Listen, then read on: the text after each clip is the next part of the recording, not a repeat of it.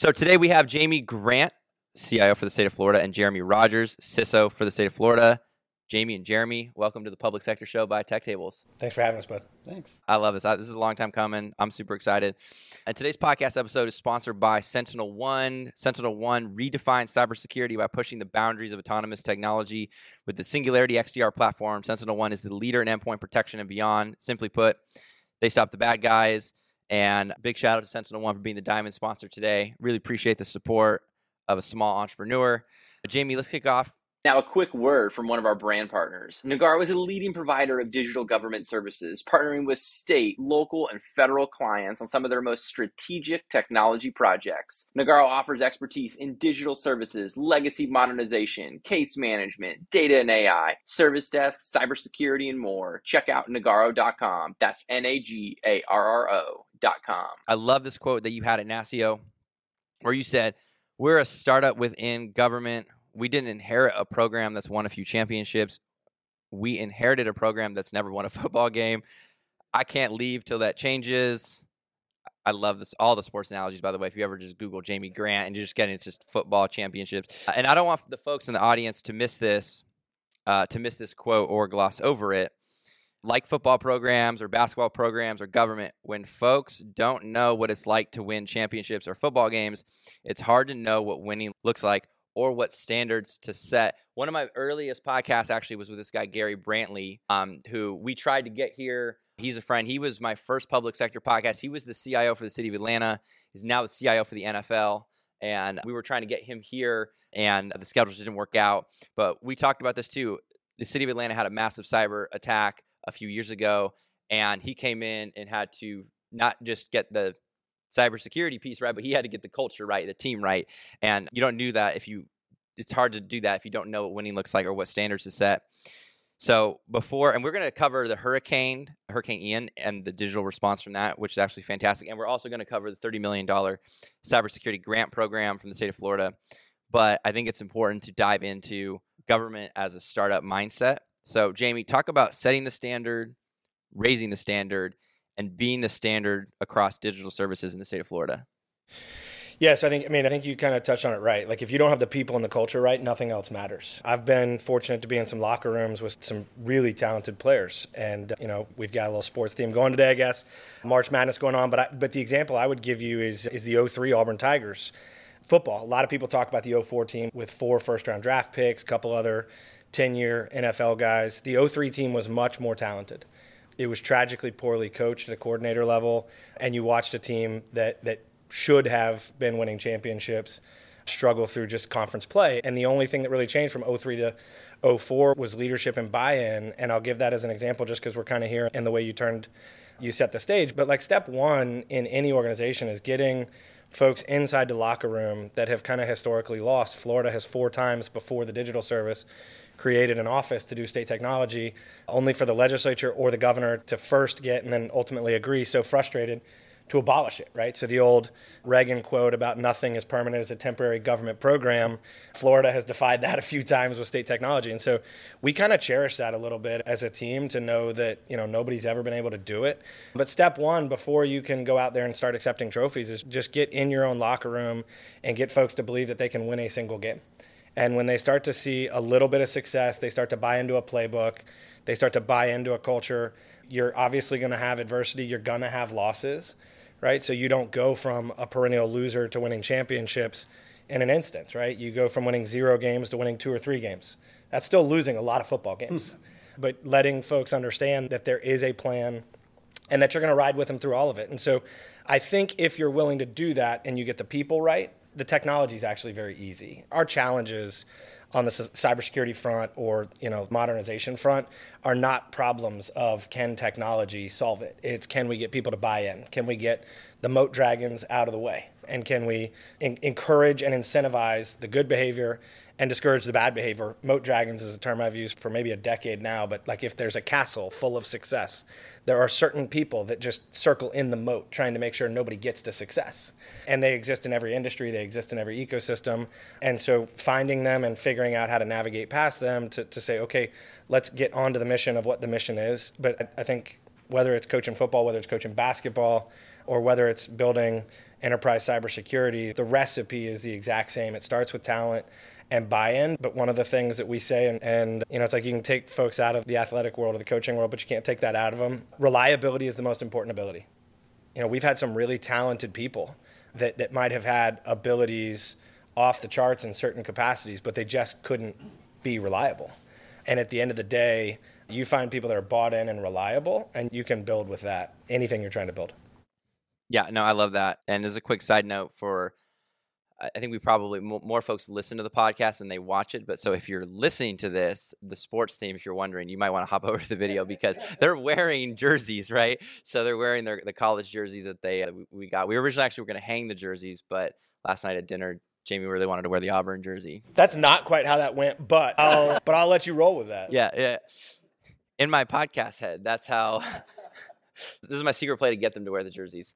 Yeah, the Moat Dragon. Okay, so I love this. So I was listening to several while prepping for this, and it was the first time I heard it when I was listening to, because you've been doing the road show with the Lieutenant Governor and several folks, and the first time I heard Moat Dragon, I was like, what is a Moat Dragon? And then I started using this, and so anytime recently an organization would say something to me where basically I'm like, they're killing themselves, I'm like off the phone, I'll be like, what a Moat Dragon. Now, some of you are like, did that guy call me a Moat Dragon? Probably I did, yeah.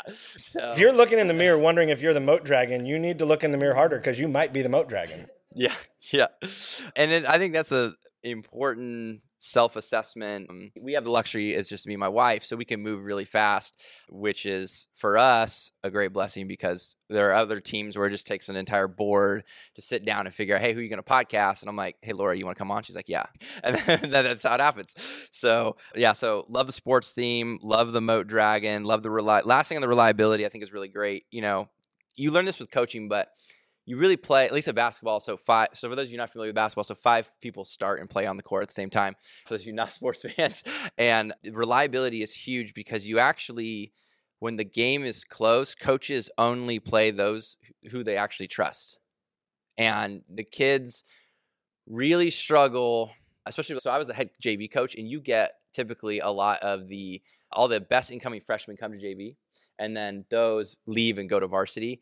And something that you kind of learn as a coach is like, who is the most consistent? And if someone shows up and puts up, we've had kids, coach, I put up 25 points this night. And I'm like, yeah, but the rest of the season you have 7 turnovers each game. You got to sit. And they're like, no, coach, why? But it's a learning lesson of like, hey, like we need to develop you. We need to get you better. We need you to you need to become more consistent. And those are the players you want on your team. And so, Jeremy, I want to transition to you. There was a great book. I actually found this book off of your LinkedIn. Bought it, and Jeremy's like, I don't even know if I read the questions. What is he talking about right now? So there's a leadership book from your friend and mentor and Navy shipmate, Sean Heritage, titled Connecting the Dots, Deliberate Observations and Leadership Musings About Everyday Life. In the book, I did read the book too. So in the book, it says dots signify 2 things. First, they represent milestones, large and small, happy and sad, we enjoy throughout the journey of life. They additionally symbolize disparate pieces of data that by themselves mean far less than they do in the aggregate. This forum is all about celebrating the lessons of life, enjoying the journey, and making sense of things along the way. Our quality of life and value we deliver have everything to do with our ability to deliberately connect the dots. I love the analogy of connecting the dots a lot. One of my favorite sections, or to use his word, musings, was it's the network, stupid. So if you remember that chapter, which is pretty funny. And the reason why I thought that was really funny for me is people ask me all the time, hey, why has Tech Tables grown the way it has? And I was like, I didn't say it's the network, stupid, but I'm like, it's the people, like it's the relationships, like it's nothing to do with me. And guess what? As a leader, it's nothing to do with you. It's your team that will drive the mission forward.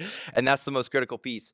But I was super curious for you, what was your favorite chapter, or what spoke to you about connecting the dots, and like, how are you taking that with your current role right now? Yeah, so Sean's a good shipmate and a good mentor of mine from the Navy side of the house. I came in and really just taught me a lot, and now he's doing some great work over at MITRE. I think one of the big takeaways on that, and Jamie touched on this as well, is and some of our previous conversations, and even this morning, is it's, if you don't get the people right, if you don't get the community right, if you don't get the players right and the mindset right, the technology actually doesn't matter to some extent. So when Jamie brought me on to run cybersecurity, a big part of making sure we're going in the right direction is building those relationships. So if you look at the state of Florida, we're a federated system of 30-something agencies, each have their own CIO and their named security leader. Sometimes that security leader may be technical, sometimes they may not be. Getting us rowing in the same direction, getting the network working together, getting us sharing information, sharing intelligence versus having 37 separate silos. So breaking down those barriers and just getting us in the same mindset, I think is a big lesson from that. And it's been exciting, right? It's not perfect. We're still building it, but just getting face-to-face, where if you don't know somebody's name and you don't have that relationship when times are easy, it's going to be really tough when you're maybe dealing with a security incident together, or when you have a strong disagreement on where technology should go. So building out that people network so you can work together and information can flow freely is really the first part of that. And I feel like, where we were a year ago in building that with the state is probably about where I think we're actually in better shape with the locals now. So as we're kind of partnering across the cities and the counties and stuff, we're looking to grow that network now. Yeah, and we've got later this morning, we're going to have Raimundo, for those who are watching, is in the audience, and Tamika come on from the city. And actually, I'm going to read, I don't even know if I told you, but I hope it's okay. There was an email you sent me about the hurricane relief and your insights and response that I'm going to read, and that I thought was super powerful from the city perspective, with the state coming in and a lot of the digital services. And so I texted that to you, but I don't know if you saw that. I didn't. Yeah, it's okay. I'll read it. That's what, yeah. I'm not big on prep or scripts. I don't know if y'all figured that out yet. I got you, Raimundo. Don't worry. Okay, so Jamie, our original live podcast tour stop was supposed to be in Tallahassee. Yeah. Which, from what I hear, I might have to come up to Tallahassee. Laura's like, yeah, can you come up to Tallahassee, please? So, however, due to Hurricane Ian in late September last year, we postponed the event so the state of Florida could serve its residents with its all hands on deck at the Emergency Operations Center. And Governor DeSantis set the tone for a successful emergency response. It was really a great case study on cutting government red tape to help Floridians when they needed it most. And Jamie, you're quoted as saying that the state's response to Hurricane Ian was the first response that we've ever had that's had a truly digital component. Can you talk about some of those digital success stories, from Starlink to missing persons to helping first responders avoid life-threatening situations through data sharing and more? Yeah, so I think one of the things that my granddad used to say, I never knew him, but he said to my dad, and it's the 6 Ps. We'll say 5 Ps for a public audience, but planning prevents poor performance, right? And so one of the things we've stressed to the agency community is have your binder ready to go, right? Like have what you need so that when a state of emergency shows up and all of the handcuffs of government go away and the speed limits of bureaucracy are removed, you can actually go. And so interestingly enough, we had asked for a CRM through the normal budgetary process of going to a staff analyst and saying, here's a budget request for a CRM. And they're like, why do you need a CRM? You have Outlook. And supposedly, that's a great CRM, by the way. Yeah, right? Like I showed up, and that was one of the major horror stories for me in $100-something billion enterprise to find out that like the CRM was an email with either a deck, a spreadsheet or workbook, or a Word doc just circulated. And like that was how we did some level of business. And it was like, man, this is a bigger lift than I thought it was. And I thought it was a pretty big lift when I said yes. And so we had asked for a CRM, and the legislative analysts, the moat dragons, said, no, you don't need one. You have Outlook. We're like, all right, we'll make it work. And then Ian showed up, and we had our binder. And so for the first time in state history, we were able to establish a CRM to truly serve the enterprise. So we set the record, as we've been told, so somebody's going to have to prove us wrong. It's the only thing I asked for ServiceNow to confirm for us coming out of it. But we've been told we were the fastest ServiceNow instance stand up in the history of the company, public or private, which we took a lot of pride in. It also takes a team, like, whether it was Jeremy, Chandra, Adam Taylor, a number of folks in a war room going 20 hours a day for a while there. It's the only way you can get it done. But we stood up ServiceNow that first night. Big shout out to our partners at DEO, the Department of Economic Opportunity, because when we didn't have a CRM and had to engage, they were actually going to give us their instance, and we were trying to figure out like how we could, make that work for 24 hours and then go. But we stood up the ServiceNow instance. We immediately stood up missing.fl.gov, where people could report themselves as needing help or family members could report people missing. We ingested what we didn't know existed of, I think, like 48,000 something households, deduplicated down to 20,660 households that had been offered a portal to say shelter in place. And when you think about digital service or government, like, customers have a certain expectation when you give them the ability to fill out something. And if you're a Floridian in the impacted theater and you get a shelter in place survey, I think the most likely implication is tell us where you are so we can come get you. There were no plans to come get us. If you were those people, we had been very, very clearly saying, the administration, get out of harm's way, right? And so we had to dedupe all those records. Where we actually got engaged, and this is just kind of, I think, a little bit of an interesting behind-the-scenes look, but also like understanding how to seize opportunity. The urban search and rescue, like the most critical cases, handled their ticketing system with a single email address, right? Just as a ticketing system. Well, the storm took out most of the 911 infrastructure, and the Coast Guard could only route cases to one email address. So, like, if I'm not a big movie guy, we joke with Secretary Linde at DMS. He's got a movie. I swear to God, he's seen every movie because he like says something that's like this in that movie. I'm like, you're gonna have to break that one down for me, like that. But it's like Bruce Almighty when the emails are coming in. That's like, hey, we need help. And so they called us, and that's where, step one, stop the triage of the email. Step two, stand up the CRM. Step three, anybody want to deploy network? Because we had been working with elections to figure out like doomsday election scenarios, we were pretty far down the path with SpaceX on a Starlink deployment to each county, so that if their local networks where they did tabulation and or reporting went down, we could give them their own satellite network. We were far enough down the path on that we could deploy. So that's way too many words to give you the conclusion of what we did, but the high level is we ingested 20,660 households of what I would say less than clean data.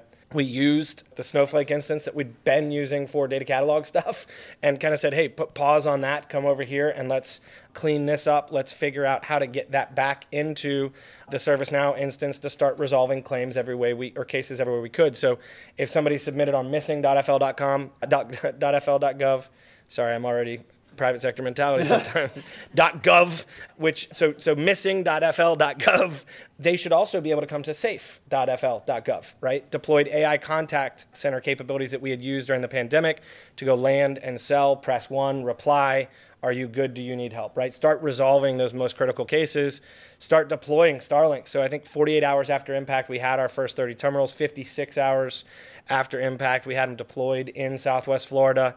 The next day, I think we had a plane coming from California. And uniquely, this wasn't a plane full of people fleeing for economic opportunities and freedoms. It was people packing Starlinks on a plane to come support Floridians. So the first about 300 terminals showed up. We now have the largest Starlink fleet outside of Ukraine. It was the first ever Starlink deployment in history that was for a natural disaster. And then ultimately kind of culminating when you think about the full ecosystem of, we stress kind of the CRM being a utility that people can build on, but the full life cycle, within 10 days, we had ingested about 100 and something thousand waypoints that people had tagged, right? So search and rescue goes and touches a car or they touch a house and they tag that waypoint. Because government, they tag a waypoint in a system that gives you a latitude and a longitude. That's a little different than an address, and we weren't going to ask people on missing.fl.gov to give us their latitude and longitude. And so our data team and a group converted those, and we were able to map at a household level, I think within 10 days of impact, where there was a missing record and somebody hadn't been touched, right? So to give intel to the front lines.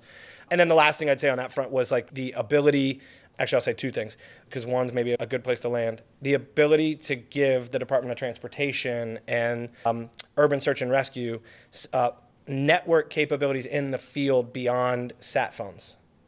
And you start thinking about how you open bridges and you start thinking about how you do things forward-facing when you can actually access the internet or access the applications you operate in rather than just a sat phone from the front lines. And so there was some really cool stuff that came out of that. And I'll close by saying, one of the challenges if you're in the CXO seat, whether it's, a CIO, a CISO, a CTO, a CDO, or any other alphabet soup, is like you have to play the conflict of accessibility and security. And, there's not a scenario where you can walk in and brief the governor and go, Governor, I'd love to give you satellite Wi-Fi. It's just not secure following a hurricane. And so we deployed Starlink, and then our team and Jeremy very quickly started figuring out, okay, like you've just opened up access to the internet everywhere for people to show up. And so within 10 days, we were actually routing that traffic through a zero trust framework. And so we were actually able to secure it, right, within 10 days. And then our network team, given some permissions to play around, has a Pelican box with an antenna, a cradle point, and a SIM that we can deploy now, because as they've quickly kind of learned, the new baseline is the expectation. So well done, but what are you going to do next? Yeah. And so we like to make some firsts at the Florida Digital Service. The hurricane was an opportunity for us to do, I think, 5 years of innovation and transformation in about 45 days. But I'll go back to where we started. I got the call about 9:30 that night that the infrastructure broke, and there was about 3 or 4 phone calls I made to Jeremy and Adam and Chandra. I said, look, guys, I'm getting in the war room. Anybody want to go? And we went 20 hours a day for, I don't know, a month or whatever it was. You don't have a lot of people inside government that are used to having to do the things to generate the revenue to keep the company alive. These folks didn't necessarily, that wasn't, the mission was the motivation. But if you don't have those people at the time of crisis, it doesn't matter what's in your binder. So I could design the response all day long in my sleep pretty easily. You can't design for having the right talent bought in, willing to play together in that moment. So yeah, it's cool. We bought a bunch of stuff and did some really cool stuff. I think more fun was to get to see people experience things they've never experienced before under timelines and pressures that they've never experienced before, only because they believe in the mission and what we're here to do. So it was a pretty cool experience for our team. No, thank you. That was fantastic. Jeremy, I want to continue on the kind of the bad actors. So, hey, we deploy Starlink, but now, there's potentially this other cyber front that we have to take care of. Could you maybe just talk about that part of the experience? Yeah, absolutely. So Jamie's probably remember, I think you said you got the call at 9:30. I got a text probably 20 minutes later, and it wasn't, hey, I need you in. It's, hey, if you want to come in, I think we've got some exciting stuff coming up. And when you think of government work, you don't think of work in 20-hour days, and you don't think about your team stepping up to work there with you. And I would say it was a grueling month and some follow-up stuff, but it was also probably some of the work that I'm most proud of that we got to do together and my team's most proud of. And when you talk about the Starlink deployment, and it's really our security team that worked to overlay the product's great. You're giving internet access in a spot where towers are down and cables are down. But for the first time, you have these search and rescue teams, the fire teams and the firefighter teams and the police that kind of come together and create these search and rescue teams from all across the country that come together to help all across the state and all across the country. And they're like, wow, they're able to have C2, command and control, to go and, hey, where are these missing points? Where do we need to be in minutes, hours instead of days and weeks, where lives matter. So to be able to provide that and get those folks up and running and those operators, and not just them, but also the DEO economic recovery and the DOT stuff, to have people be able to get their lives and businesses back up in order in again, hours. And that's the expectation that Governor DeSantis put on us. So, saying no and not being able to deliver was not an option, to be enabled with that. And much like when Jamie asked me, like, hey, do you want to come in this? Absolutely. And it wasn't always fun, but it was exciting. And I remember it was Jason Burtok, Josh on my team. This was probably 10 hours later when I was talking to him, because we knew we're standing up the kind of the hired contractor team, but that takes a little bit longer than the folks that you have on your immediate team, going back to the people side of it.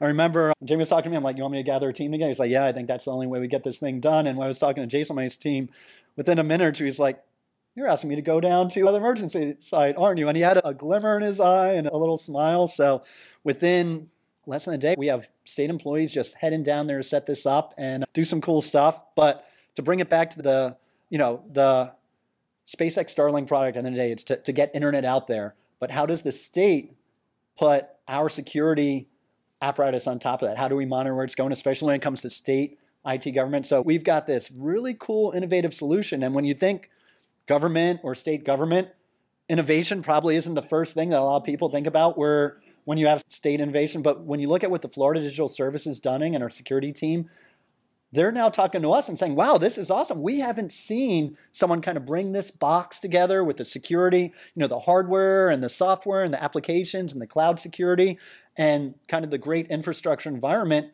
in a way that we can monitor it, know what's going on, block what we need to. A governor is looking to block some foreign activity and stuff. So how do you... Some? Yeah. Lots. So how do you do that? How do you make sure you're blocking the foreign actors? And it needs to be tolerable. So that's the solution that our governor and our CIO set. And we're doing some pretty cool stuff, I think, at the state. Yeah. If you listen to any of the interviews, a common theme that I've heard is like Governor DeSantis is like, hey, I expect excellence, which if you go to the techtables.com website, you will know that's actually one of the things we value, right? So Tech Tables is all about creativity, excellence, and darn good conversations.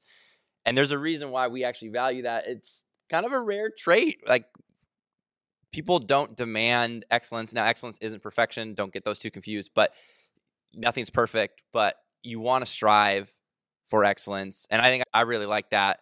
And then being accountable. Hey, are you going to get these results? And I was going all the way back to when the governor was, it was like there was some article where it was like, you were just coming on as state CIO. And then maybe if you just 30,000 foot overview, just kind of that conversation of like, hey, he's charging you with becoming state CIO and like, you're getting ready to take that task on. Like, could you just maybe like talk about like kind of the mindset of like, hey, this failed 4 times before, and now I need you to go like execute. So the kind of the 30,000, the cliff notes, I was pissed as a legislator, right? Because it's an area I cared about. I practiced law for 1.5 years before I saw the suicide rates and was like, I'm out of here. And so spent my life and my livelihood in the tech space. And so I'd get really frustrated. It kind of culminated, I think my boiling point, there's something called a claim bill, and it's a way for the legislature to sue itself, right? So sovereign immunity exists. If you're going to get hit by a truck, you want to get hit by a FedEx truck, not a DOT truck. FedEx doesn't have sovereign immunity, right? So some cases are so bad that government says, hey, we'll sue ourselves, we'll waive sovereign immunity to pay more money than the $300,000 cap or whatever it may be. And in a couple different situations, a foster child and a sexual predator had been put in the same household. And it happened because 2 different agencies controlled 2 different lists. One would control the list of foster parent applications or placements. The other would keep sex offenders. And in at least one situation that came before my committee, an API call that we could have written in a week would have said 123 Main Street, red flag, no chance. And a foster parent applicant had a clean record, but she had a live-in boyfriend that was a sex predator. And because we couldn't do a rudimentary API call as a state, the worst of the worst happened. And so I kind of hit my boiling point then. And so I started writing policies kind of like a chairman of a board pissed off, ready to kick a CEO out of the chair. And it was like, the state CIO will do this and this. And then the administration came to me and were like, we want you to take that job. I was like, I want to rewrite that job. And so candidly, Joe, like they first asked, and my first answer was hell no. And they said, why? And I said, because the job sucks and the pay sucks. Like you can fix one of the two, and I don't really care about the pay, but fix it, and then we can have a conversation. And there's still a long way to go to structure it for success for generations to come to deliver on what it should deliver on. But ultimately, I looked at it, and there was a little bit of two things at play. One, anybody who knows me well knows that if you dare me, you're going to get me to yes. And so I absolutely love being told it's not possible, it's never been done, and it can't be done. You know, I think some folks during the hurricane, if they were honest and I wasn't in the room, saw like sideline version of me a couple of times. And there were some people scared to walk in that war room because we were just focused on like, we got to get to tomorrow. And if you're bringing me something that doesn't get us to the next 4 hours, then get out.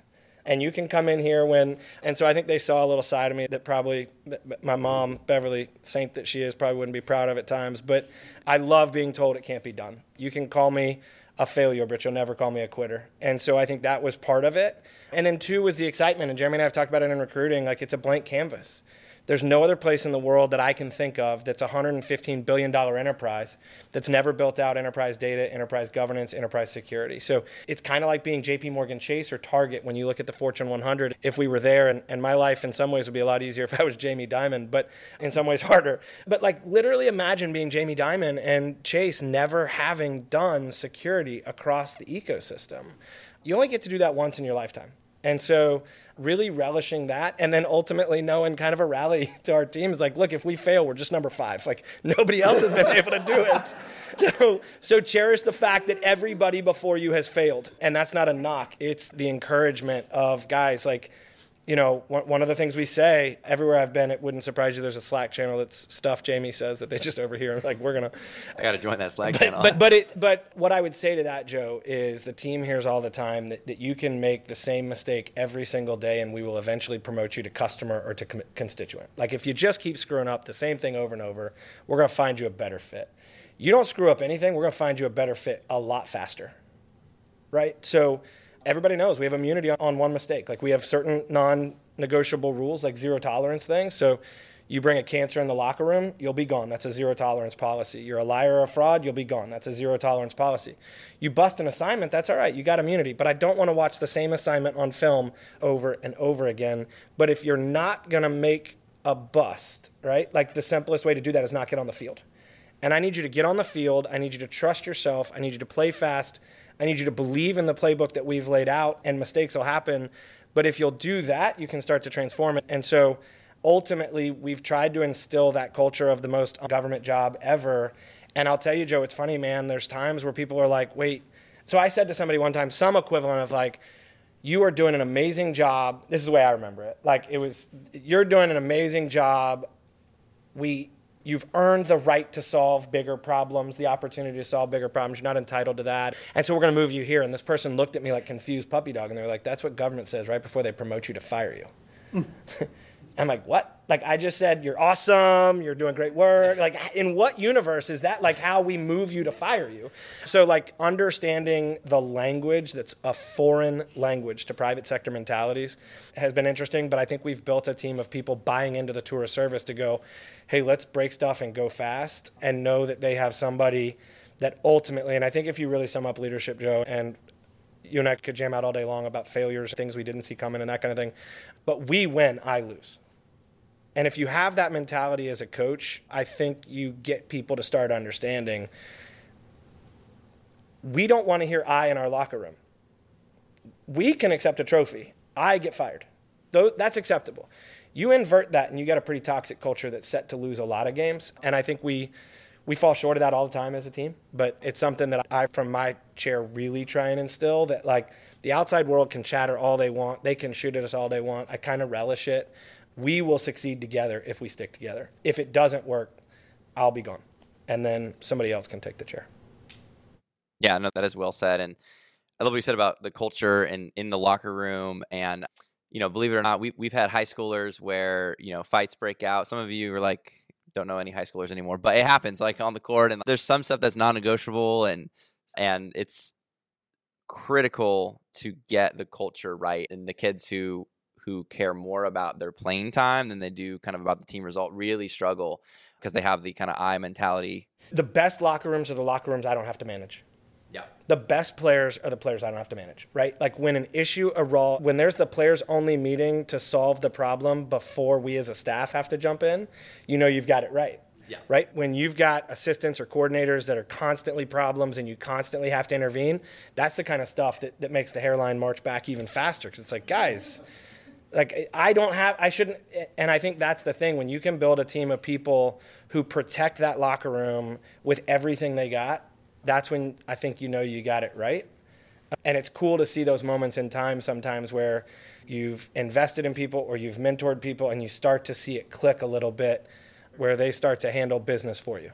Yeah, no, I love it. And on the basketball court, a lot of times with the kids, especially the ones who are bought in, we're asking them in game time, like, what do you see on the court right now? And they're like, no, coach, we need to run Kentucky right now, right? Or we need help on the backside over here. Like, they're coaching themselves, and I'm just there, right? I'm just like, I don't do a whole lot except I'm like, you guys need to communicate. You need to talk, right? One of my favorites, and it's adjacent, but it's a Pat Dye quote that like, we're going to make practice hell on earth so the game seems easy. Yep. And if you do those things when nobody's looking, like everybody, it's fascinating. Like both of us get it. And sorry for going off script. I didn't read it, so I can't be accused of it. But like, it's fascinating when you get to the public setting of keynotes and podcasts and all these things, and people go, I want your job one day. I'm like, you want all of it? Right? Like you want everything? So it's like, it's so easy for us to look at a starting quarterback or an opening day pitcher or a point guard or anybody else and go CEO and go, man, I want that job. You don't just get the parts of the job that are when the lights are on and it's the fun part. You get the rest of the job when nobody's looking and there's zero credit, and you got to figure out, are you here for the glory or are you here for the mission, right? Like it's the old, some people know what they want to be called and some people know what they want to get done. And I don't think that's a Venn diagram. I think those are two different circles.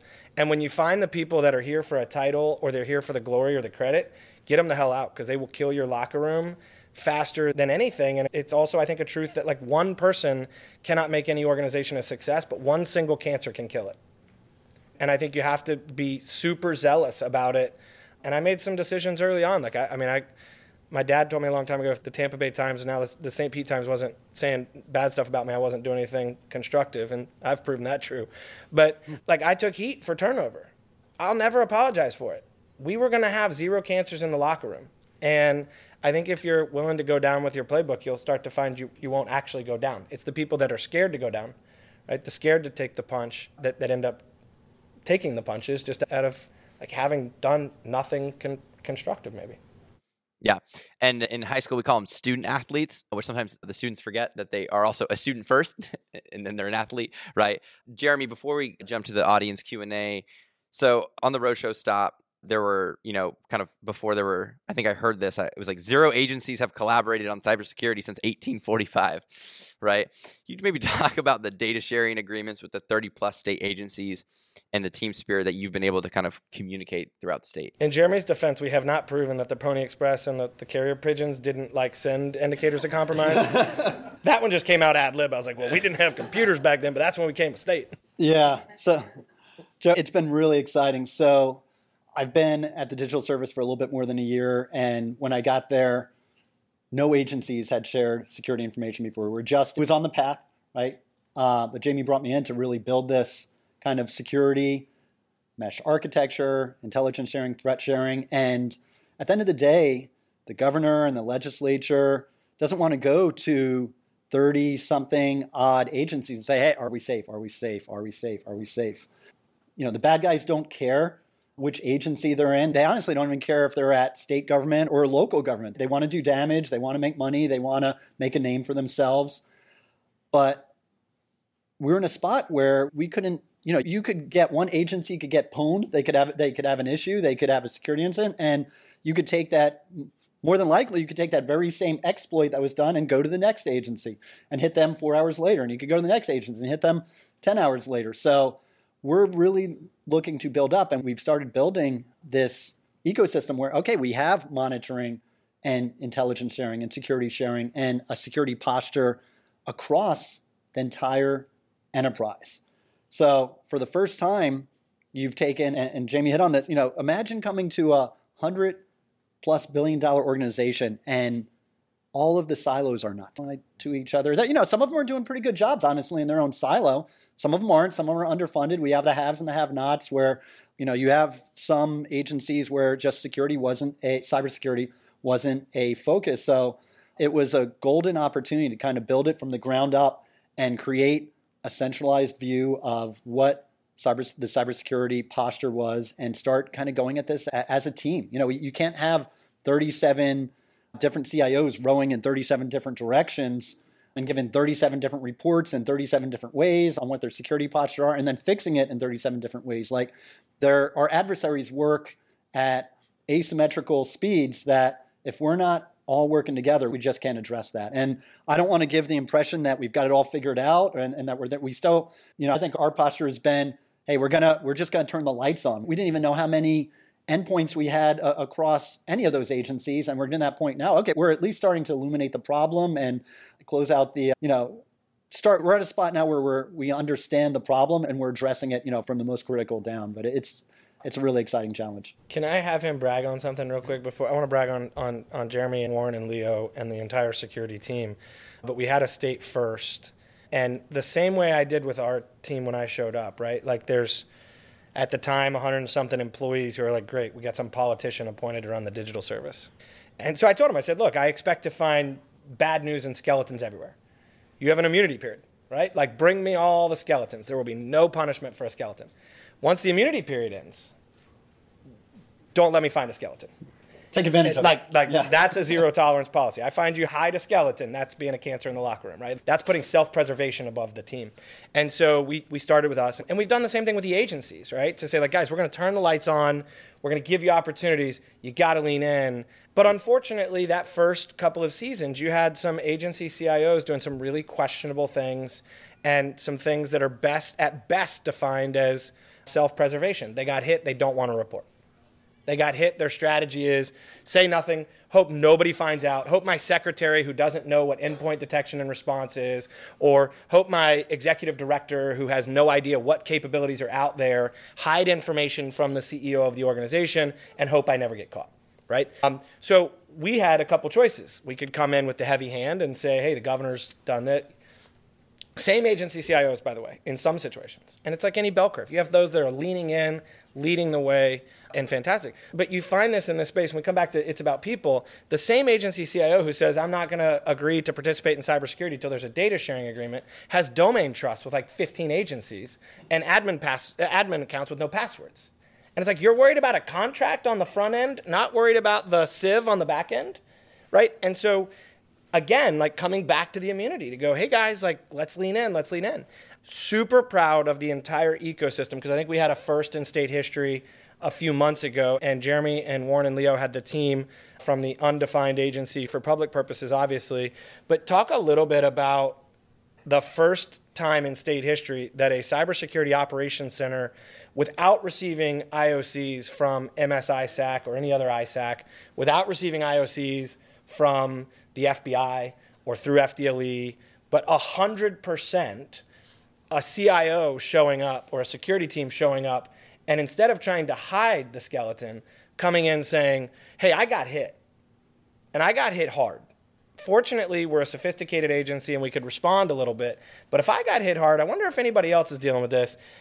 And it's probably one of the things that I'm most proud of from an output perspective at the state level. Way easier to get buy-in from the locals than state agencies.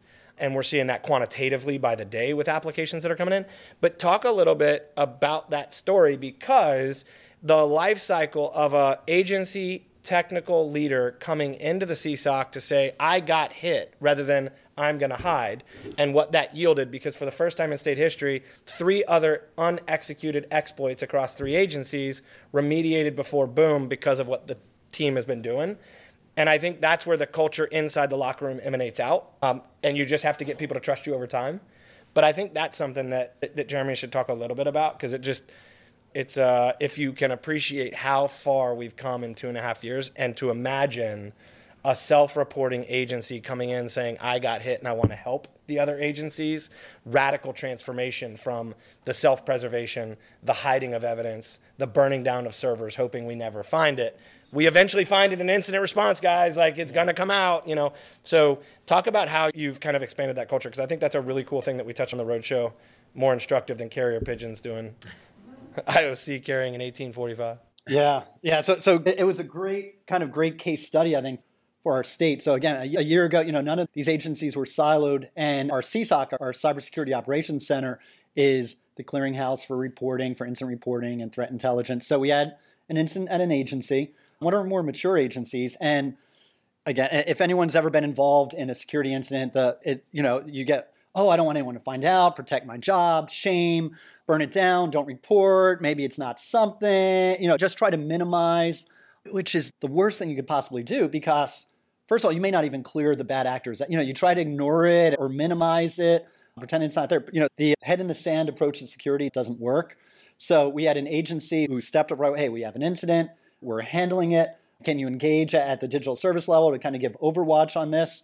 And it was great because we were able to take those IOCs, those indicators of compromise, get them out to the ecosystem, and also do some, with this enterprise security apparatus that we're building, do some searches on our team's level, pass them out and say, look, we see there's an active incident going on. We see that there's a couple other exploitations that may be possible. Let's seal those up. Let's block them at, patch here where we need to, block here where we need to. And for the first time in our state, we went from a system where, what would have happened a year ago or a couple of years ago before we had the support that we've had from our governor and the legislature, we would have had 4 or 5 agencies exploited and much more damage. And again, so the agency that helped out, they contained this pretty quickly and were able to minimize the damage.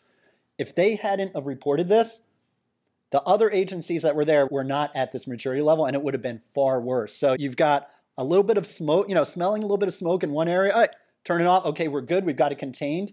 If we didn't have that collaborative mindset, that information sharing mindset across our agencies, you would have had probably a 3 or 5 alarm fire across the state enterprise. And even better, and that was a huge one right there. What was even cooler from that is you then had that state agency do hey, let's do a lessons learned. We hold monthly security leaders meetings across our agencies and CIO meetings across the agencies. So they came in and said, hey, open kimono, here's what it's like to go through this. Here's what it's like to partner with our team. And you just would have never had that. That's what's so cool. It's like you would have never had that before. I think the culture that we're working to develop, and it's not us. It's the team that we're building, the team that we're developing, the team that we're growing. By the way, we've got a lot of hiring. So let me just put the word out. If you're interested in joining the state of Florida, We're putting the word out. We're picking up some talent where we can. But to take that kind of mindset and see the collaboration that's going versus the, hey, head in the sand mentality, honestly, we averted a lot of damage, and that's a big testament, I think, to the collaboration culture that we're building.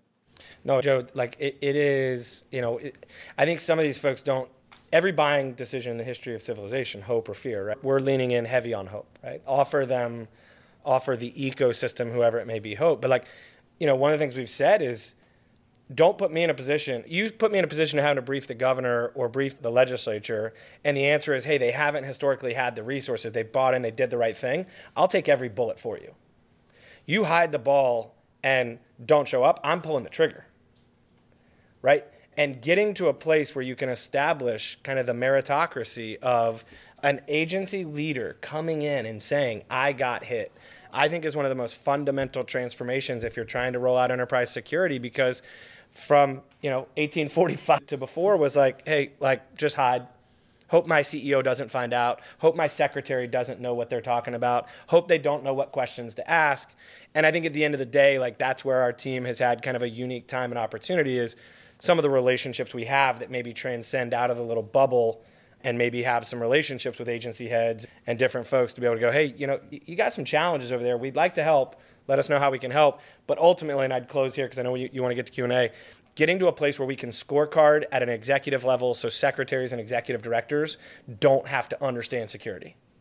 Our job is to be able to go into the governor's office or to go into any other executive's office and say, here's how you're performing, and here's how it looks on a trend line, and here's how it looks across the enterprise. You'll get the activity you need. And we're just breaching that door now, which is kind of exciting.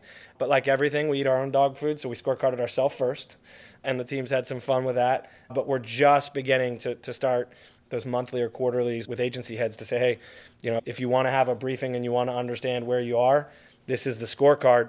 But it's also something we've transparently told the CIOs is hey guys, we're scorecarding ourselves. The governor's scorecarding us. You should be expected to be scorecarded. No secrets. Here's the test. Here's what's going to be on the scorecard. The only question is what your numbers and what your trend is going to look like. We're here to make sure it's a green trend, not a red trend. Yeah, no, I love that. We're going to jump to audience Q&A. The one thing I will say, and Jeremy, I'm going to say, I got to send this to you. It's on Tech Tables Plus, but the interview with Nancy and Mandy, they talk about a ransomware attack where they go out to West Texas, and the sheriff's response to containing the cyber incident, he thought was pulling out his gun and shooting the box. What happened? And so Mandy and Nancy are like, look, West Texas, everybody talks about Florida, man, but West Texas is a different panhandle. I believe it. I don't know if SentinelOne handles cybersecurity response like that, but pulling out guns in West Texas. But yeah, no, so we're going to jump to audience Q&A. We've got a mic. So I'm Jason Morano, work for Quest Software. One of the challenges, not just at state and local government, but even in talking to customers in corporate America, is a retirement crisis and Microsoft's gap, you might call it, between retiring technical certifications around Active Directory and their push for Azure certifications.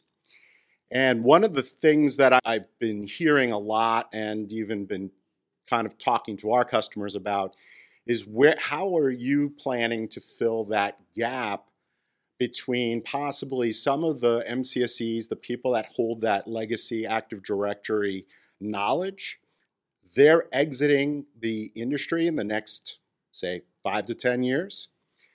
Then you have the crop of people that are trained on the latest, and yet the state or many businesses don't see themselves fully adopted or slowly adopting. Maybe some of those moat dragons that you spoke about are those MCSEs, those people that are traditional AD security people, saw the existential threat of moving to the cloud as a problem because they didn't understand it themselves. Could you guys possibly relate to that question? And we can relate to it. Why don't you answer it first? Sure. So, we can definitely relate. We could probably have a whole nother podcast on that question alone. So from a technology standpoint, leaning in, embracing modern technology and cybersecurity paradigms, things like zero trust and cloud first.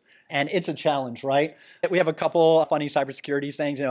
One of ours that we came up is it's not the 0 day that worries me. It's the 0 day from 10 years ago.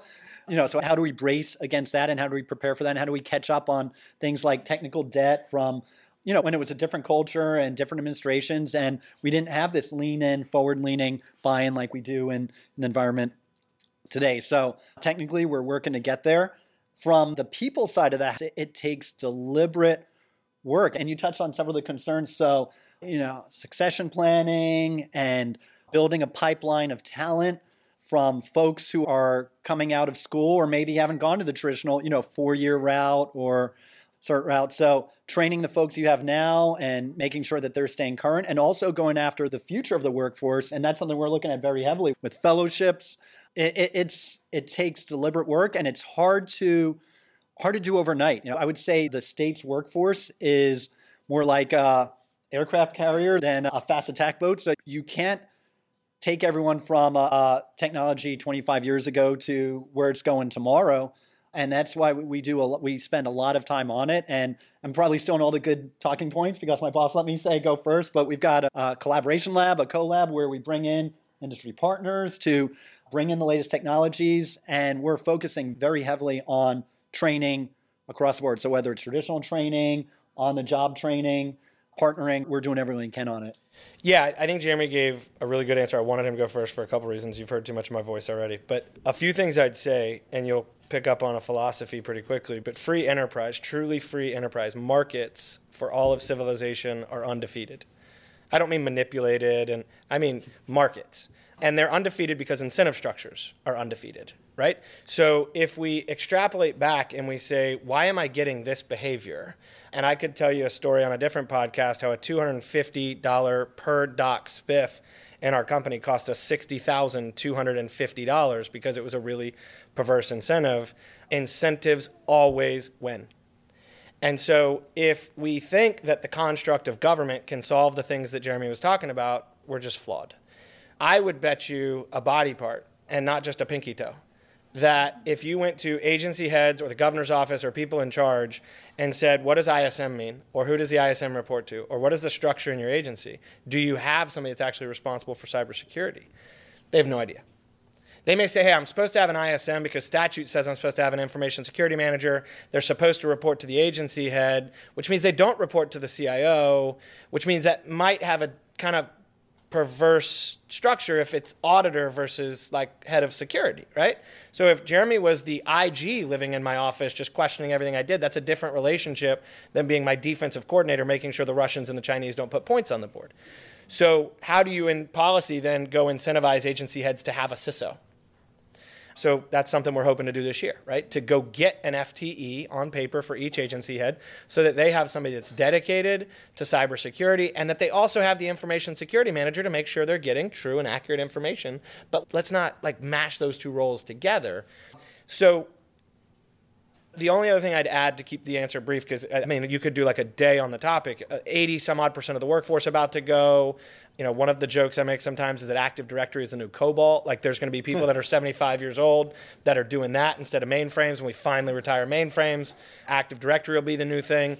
Getting government, and I think Chandra's going to laugh at me, to understand fences versus fenceless in an architectural design, because there are limitations to fenced products. And ubiquitous cloud doesn't have fences done right. And so you've got a fundamental, like the forward pass is getting introduced to a game, and you got people who go, I'm a running back or an option quarterback. If I embrace cloud, I'm going to be out of work.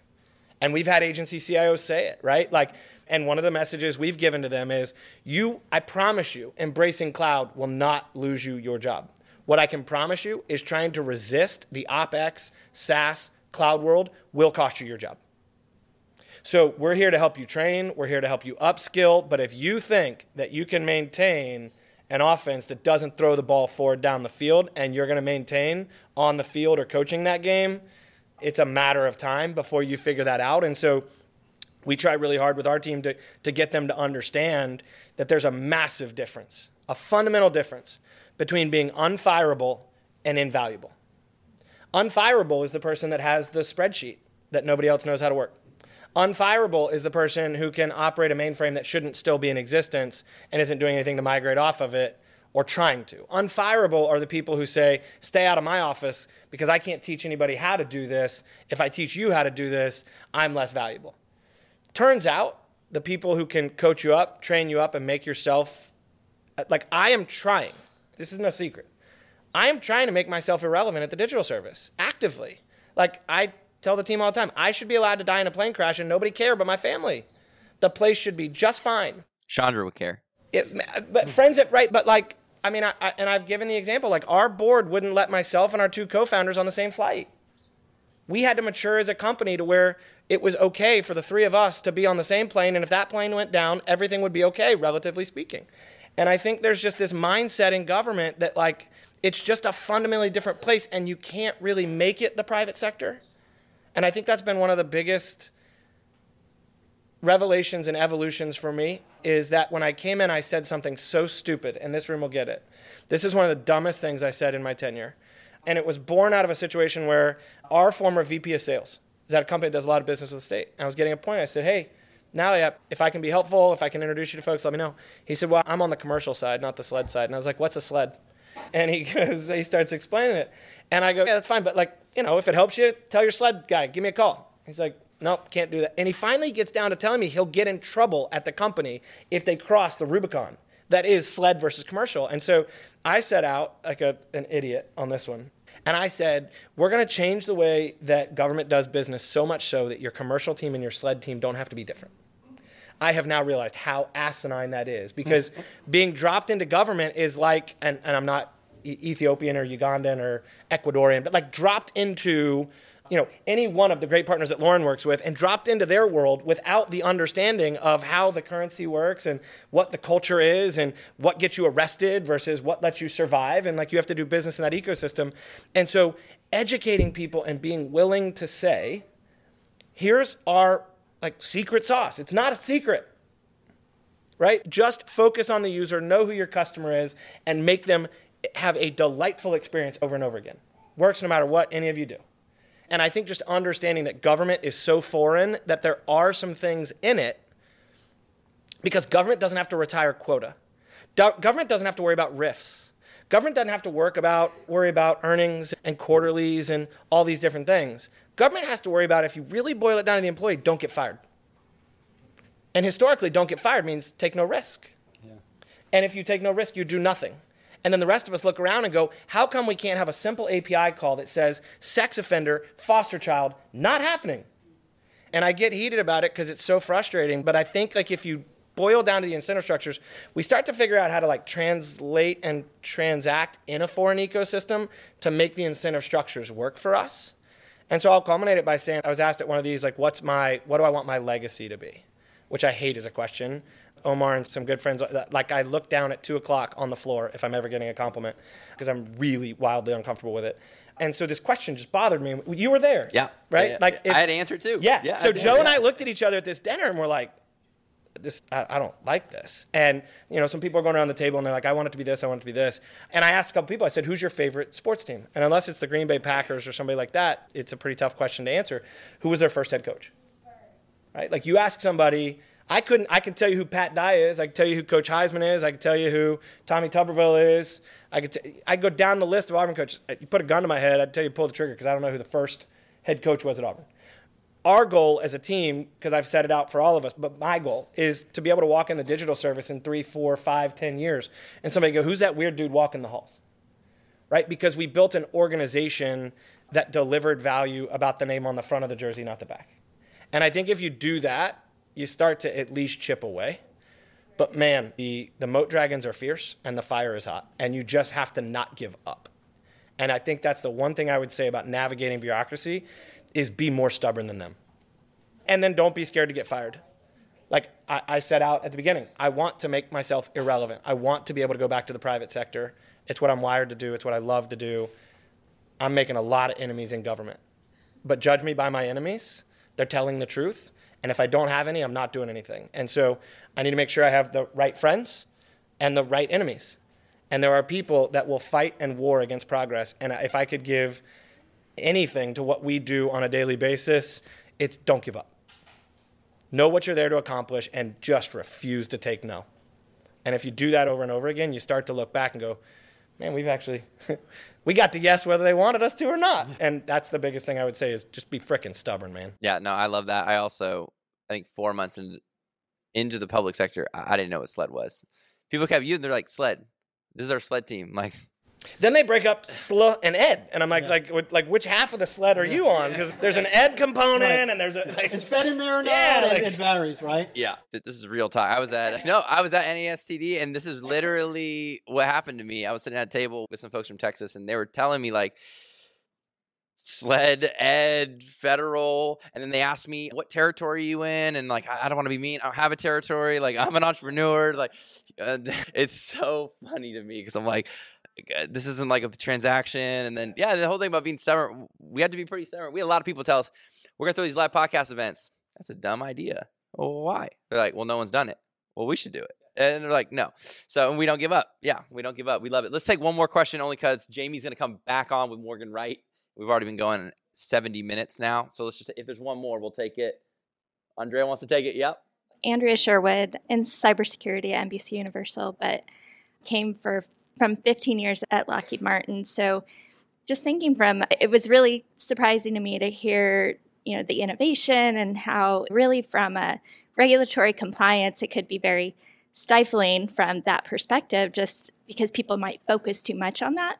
So I'm just kind of curious how that's kind of kept you all motivated and going. Just thinking from, my days at Lockheed, would just love the culture there where it was, yep, we've got to go check these boxes, but we've got to look at the threat and we've got to understand really what we're focused on and what we need to do to protect. So just kind of would love to hear how you balance that. To kind of build on what we were just talking about, Jamie comes, founder mentality, startup background. I come from the commercial side on big tech-ish, I would say, and some startup organizations inside of that big tech environment.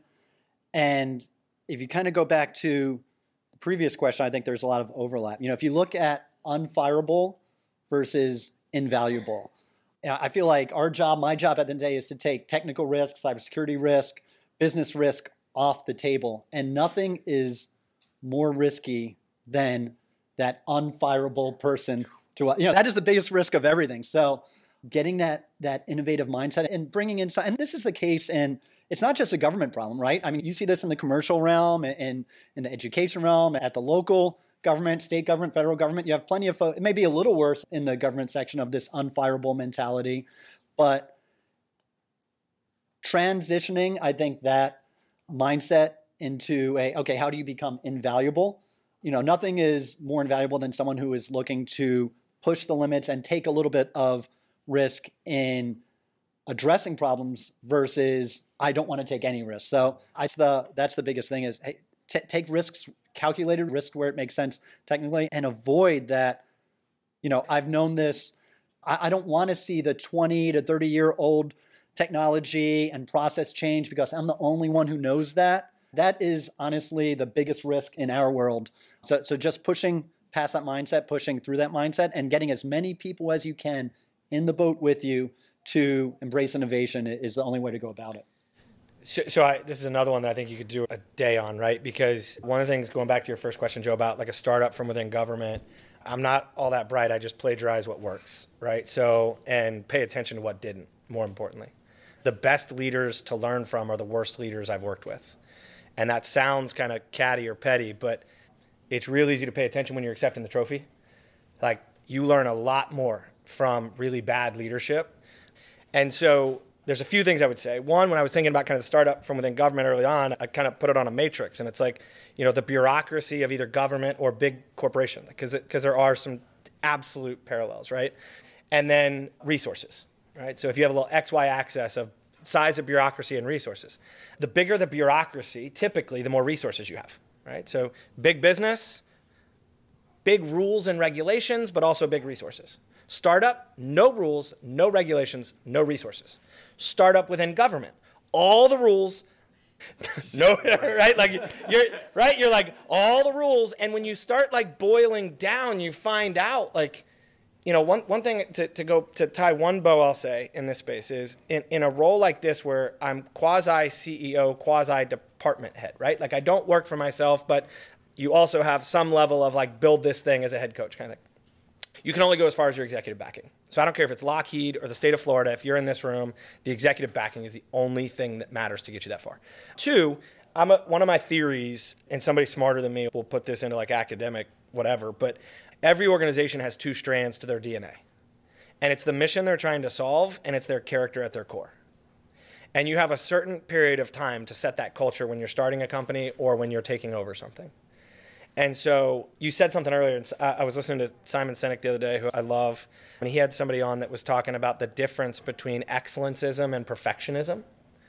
And I thought that was a really good way to articulate it, because one of the things that if you make the mistake of looking at the digital service from the outside or seeing us off the field, I think you could fall prey to the common assumption that we just like to have fun and we're unfiltered. We take our work really frickin' seriously.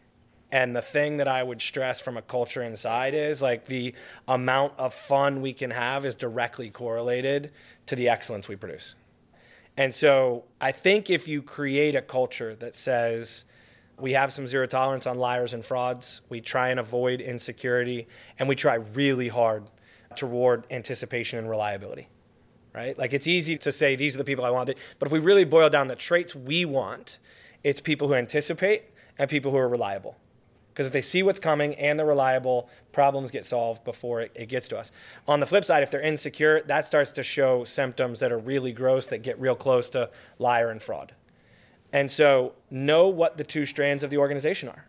I think it's why you see some of these big companies struggle to become something new, right? When ingrained in their DNA was this is how we solve, or this is what we're trying to solve. And so a culture that refuses to quit, a culture that refuses to accept the status quo. It's why I laugh. Like, people come to us and they sell to us and like, well, we did this in 5 other states. Like, cool. We're kind of bummed we're not first, number one. Number two, like, you say at NASD or in at NASIO, like, you've seen one state. Why are you talking to me about what worked over there? They don't have the same chessboard we have. So, like, understand our problems, understand our chessboard, and now we can get to, like, doing real business more quickly. But I would just encourage you that there are some similarities in bureaucracy, no matter what flavor, public or private. It's just that the tool sets change. It's that the ways to get to yes change. And then I think I would say, like, because I've probably given off like a little bit of a wartime CEO vibe, which is probably feature, not bug, but know what stage you're in. So, one of the jokes I make is that if I'm ever the CEO of a publicly traded company, short the hell out of it. I will get bored. I will tinker. Something will be working just fine. And I'm like, it's old.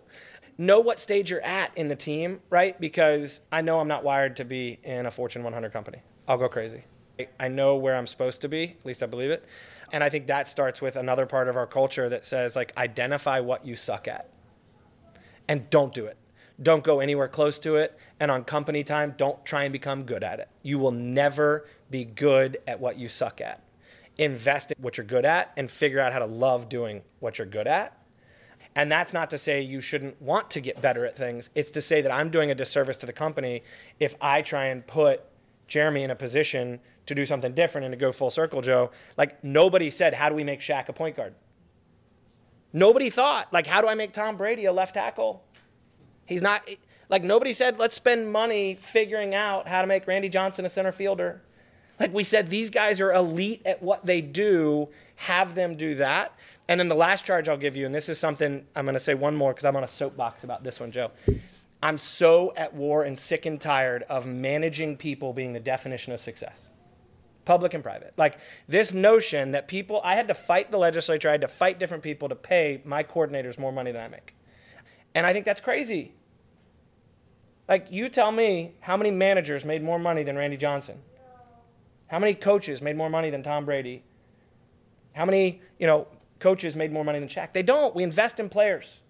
And government just fundamentally screws this up over and over, that says if you want more money and a better retirement and a thing, you have to be more senior to somebody that does the work, which means you have to make more money because it's a problem if you don't make the work. Guess what? There's a few people on my org chart that make a lot more money than me.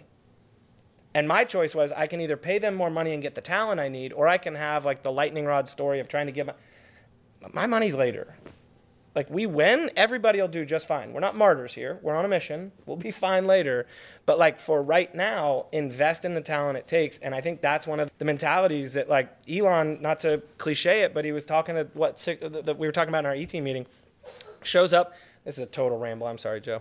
But he shows up in an engineering meeting, and he says, how many of you have pushed code in what? Like, it was some, like, extreme number of months. Yeah. Like, literally, engineers at Twitter. It was like it was 6 months or something. How many of, purely an audience of engineers, hundreds of engineers at Twitter, how many of you have pushed code to production in the last 6 months? And like 2 hands goes up. So what had happened was this toxic culture of incentivizing management meant that the best engineers were managing engineers who were managing engineers who were managing engineers who were managing kids right out of Stanford who were actually writing Twitter. Nuts. But somehow we think that, like, the people who are on the field making the actual product should make less than the manager. I'm replaceable easily. Who's not replaceable is the person who's making product happen. And I think, like, that's something that y'all in the private sector are a little bit ahead of us, but it's a curse there too. And I think, to quote a guy that I'm a big fan of, David Sachs, like, the surplus elites are getting rooted out left and right. You look at these riffs, it's not product. You look at the riffs, it's the VP of something that nobody can point to and say they made the product better, they invested in this, they innovated that. It's we're here to manage. And that's the courage I would give to the managers, is like, own the space of like being a positive addition to product. And you're not there, but at a corporate or board level, like, invest in the people who are making product happen, because there's a whole lot of surplus elite running around. And we as leaders just have to be willing to say, like, hey, I'm okay with you getting the credit or the money. That's fine. We win, I lose. Yeah, and that was fantastic. And with that, we're going to wrap up this session. A big shout out to Jeremy and Jamie for coming on, and thank you for coming on the podcast. Dude, thanks for having us. Happy game day. That's right. And then you guys are going to sign this ball too. Yeah.